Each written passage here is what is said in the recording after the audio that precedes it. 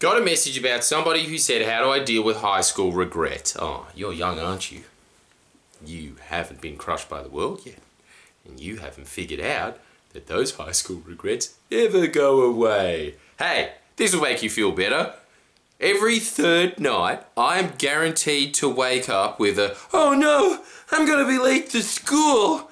Oh man, Jinx is gonna give me a swirly. No! And because it's a dream, and that's how I realise it's a dream, it has that camera effect of my face going down the toilet.